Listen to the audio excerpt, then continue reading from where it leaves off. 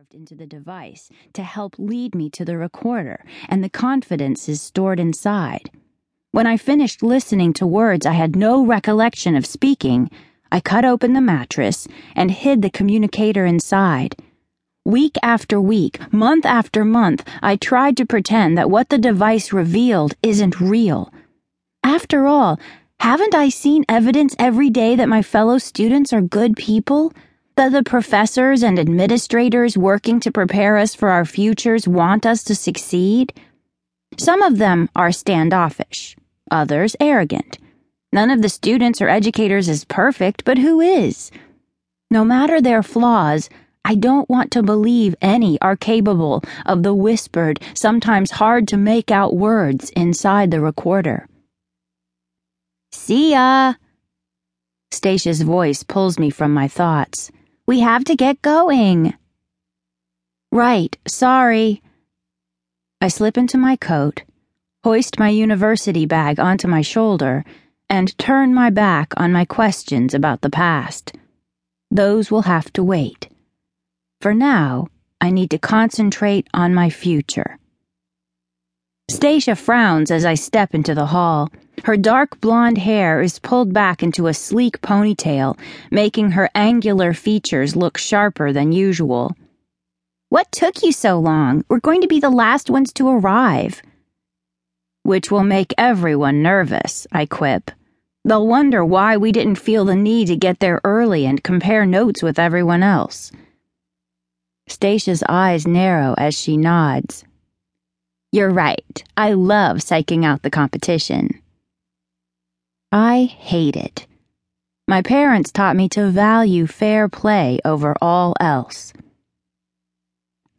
Stasia doesn't notice my discomfort as we trek past healthy trees, thriving grass, and numerous academic structures.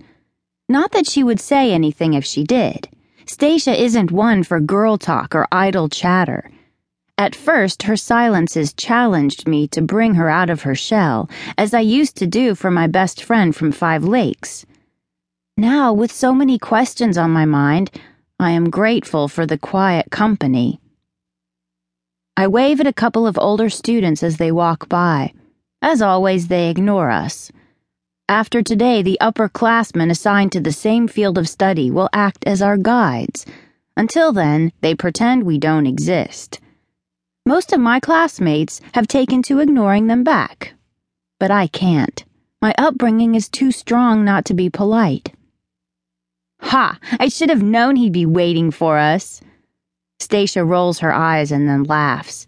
I'd bet my family's compensation money that he hovered around you during the testing, too. Too bad I'll never know if I'd win that bet. My heart skips as I spot Tomas Endres standing near the front door of the 4-story red and white brick early studies building. His dark hair blows in the late winter breeze. A university bag is slung carelessly over his shoulder. His gray eyes and dimpled smile are focused squarely on me as he waves and comes bounding down the steps. Tomas and I have known each other all our lives, but in the last couple months, we've grown closer than I dreamed possible back home. When Tomas is with me, I feel smarter, more confident, and terrified that everything I think I know and admire about him is a lie. Stasia rolls her eyes as Tomas kisses my cheek and entwines his fingers with mine. I was starting to get worried about you. The test starts in 10 minutes. Sia and I didn't feel the need to get here early and cram like everyone else. We're totally prepared. Right, Sia? Stasia tosses her blonde ponytail and shoots me one of her rare smiles. Right, I say with more conviction than I feel.